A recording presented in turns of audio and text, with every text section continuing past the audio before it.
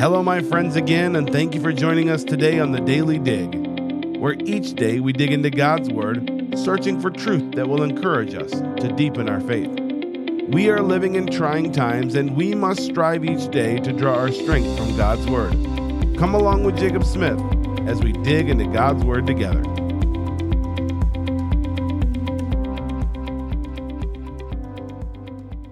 And welcome to another episode of the Daily Dig. I'm so glad that you've joined us, and we are loving this book of Ruth and loving this study into the Word of God. I hope that it's been a blessing to you. If you are looking for daily encouragement, maybe you are just now finding us, would you go to thedailydig.org? You can go all the way back, look at the different books that we've done. We've covered 1 John, we've covered the book of Jonah, Philippians, and now we're in the book of Ruth. And we're looking to do another book after we finish this one. And we're just enjoying our study here. We spent the last two episodes covering the lengthier passage of verses number 4 through 16 rather, in chapter number 2, and how there was a great work of grace in the life of Ruth. Naomi had told Ruth to go to this field. She ended up in this field providentially, and then we see how God does a work of grace in the life of Ruth. She finds great grace, and then Boaz begins to see her faith and do a work and show her great favor. And now here we are seeing a transition back to another person. And we're going to see something that is powerful that will help each and every single one of us. This is not something that is accidental. God's word doesn't do things by accident, my friend. This truth right here, and I love the story and the amazing grace that we saw last time, but this one right here is what ties a bow and really begins to bring some things to light for us. We see in verse number 17, it says this: "So she gleaned in the field until even," speaking of Ruth, "and beat out that she had gleaned. And it was about an ephah of barley. And she took it up and went into the city, and her mother-in-law saw what she had gleaned, and she brought forth and gave to her that she had reserved after she was sufficed." You know, we're going to get further into this, but I think you know where this is headed with Naomi. She comes back after she has left the field, and we see this shift in the heart and in the mind of Naomi. Hope is powerful. Hope is powerful in the lives of believers, but there is a great connection even in the medical field, that hope of recovery when one is sick, whether it be of cancer, whether it be of a grave illness, whatever the situation is, we see that hope really is a powerful component of recovery in the health field. Now, hope really gives the optimistic attitude. This is what builds that positive attitude towards recovery. But hope for the believer is not just a positive attitude. We are not seeing hope as just a piece of pop psychology. My friend, hope is something that we get from God Almighty. Romans chapter 15 calls our God the God of hope. "Fill you with all joy and peace, that ye may abound in hope." How? Through the power of the Holy Ghost. Hope is not just an optimistic outlook. Hope is a confident expectation towards God and his promises concerning us. And today we're seeing how Naomi takes a shift from bitterness to blessedness. We see a drastic shift in the life of Naomi. We see that verse number 17 reveals that Ruth had finished her meal with those folks at the field. She had ate. She had been blessed. She goes and she picks up them handfuls of purpose, which it just blows my mind, that phrase, handfuls of purpose. Let me put down something so easy for you to pick up that I just want to be a blessing to you. Could I take a moment and just encourage you? Be a blessing to somebody. put something down easy for somebody to pick, something to pick up, someone to pick up rather. We see in this passage, it says she gleaned until even. She went out after her meal. She began to work. She beat it out. She processed it, if you will, so that it is usable. And it says it was about an ephah of barley, which means it was roughly about 30 pounds of grain. Now, I don't know much about grain, but according to the sources that I'm reading, this was roughly about 30 pounds, and this was a lot to be gleaned. This was an unusually large amount of grain to have been gleaned, and this would have been enough for more than just a day. This would have been several days. And verse number 18 reveals to us that she took it up, she went into the city, she goes back to her mother-in-law, Naomi, and then this is where verse number 19 reveals the change in Miss Naomi.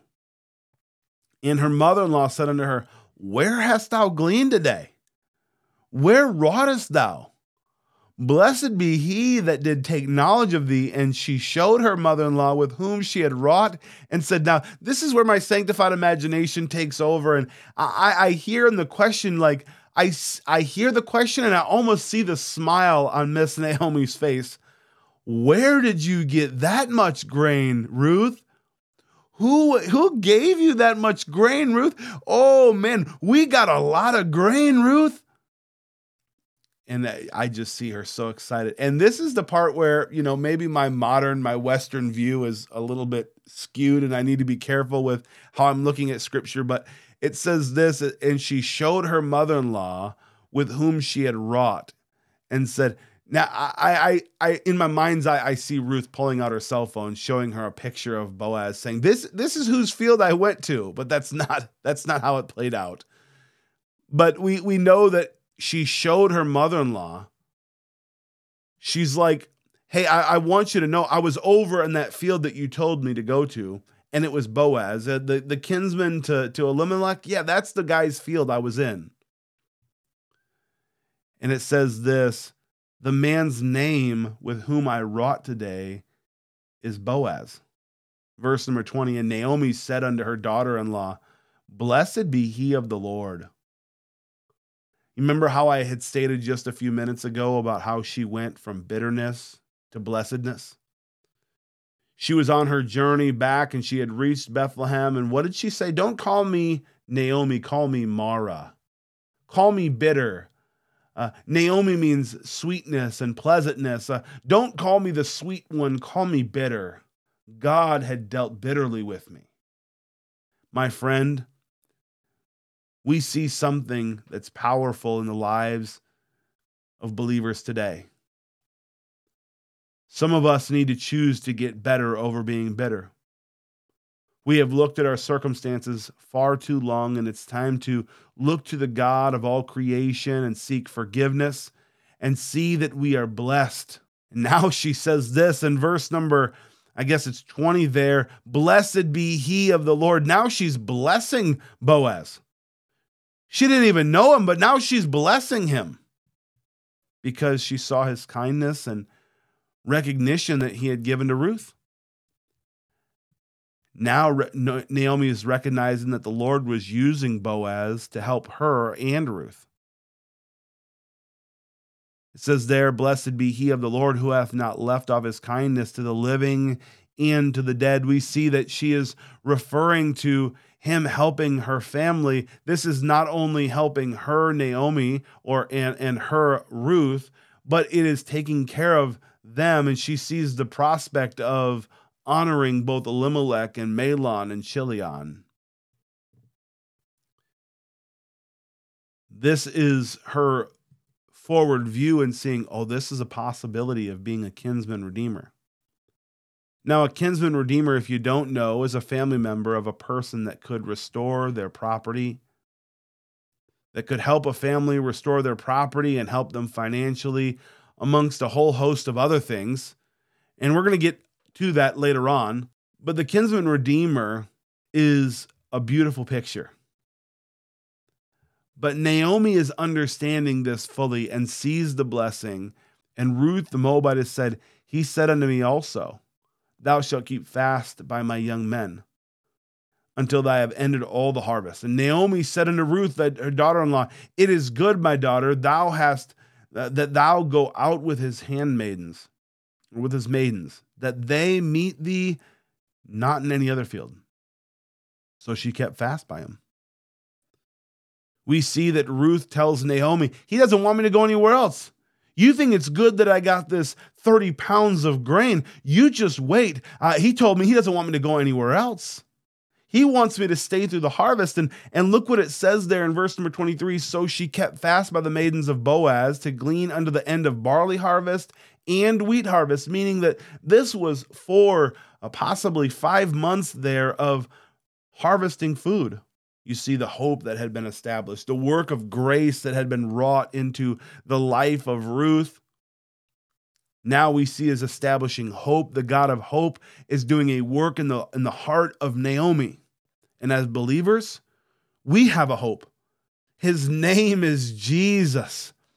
1 Timothy 1:1 says, the Lord Jesus, which is our hope. That's the end of verse number 1. Colossians 1:27 says, to whom God would make known what is the riches of the glory of this mystery among the Gentiles, which is Christ in you, the hope of glory. We have the God of all hope with us and filling us. And there are many more verses that we could go to, but we serve the God of hope and we can be confident in him. And just as Naomi had her hope restored, could I remind you that we serve a faithful God and we can experience this great work of grace in our life, but may we look to the God of all hope and have hope against hope.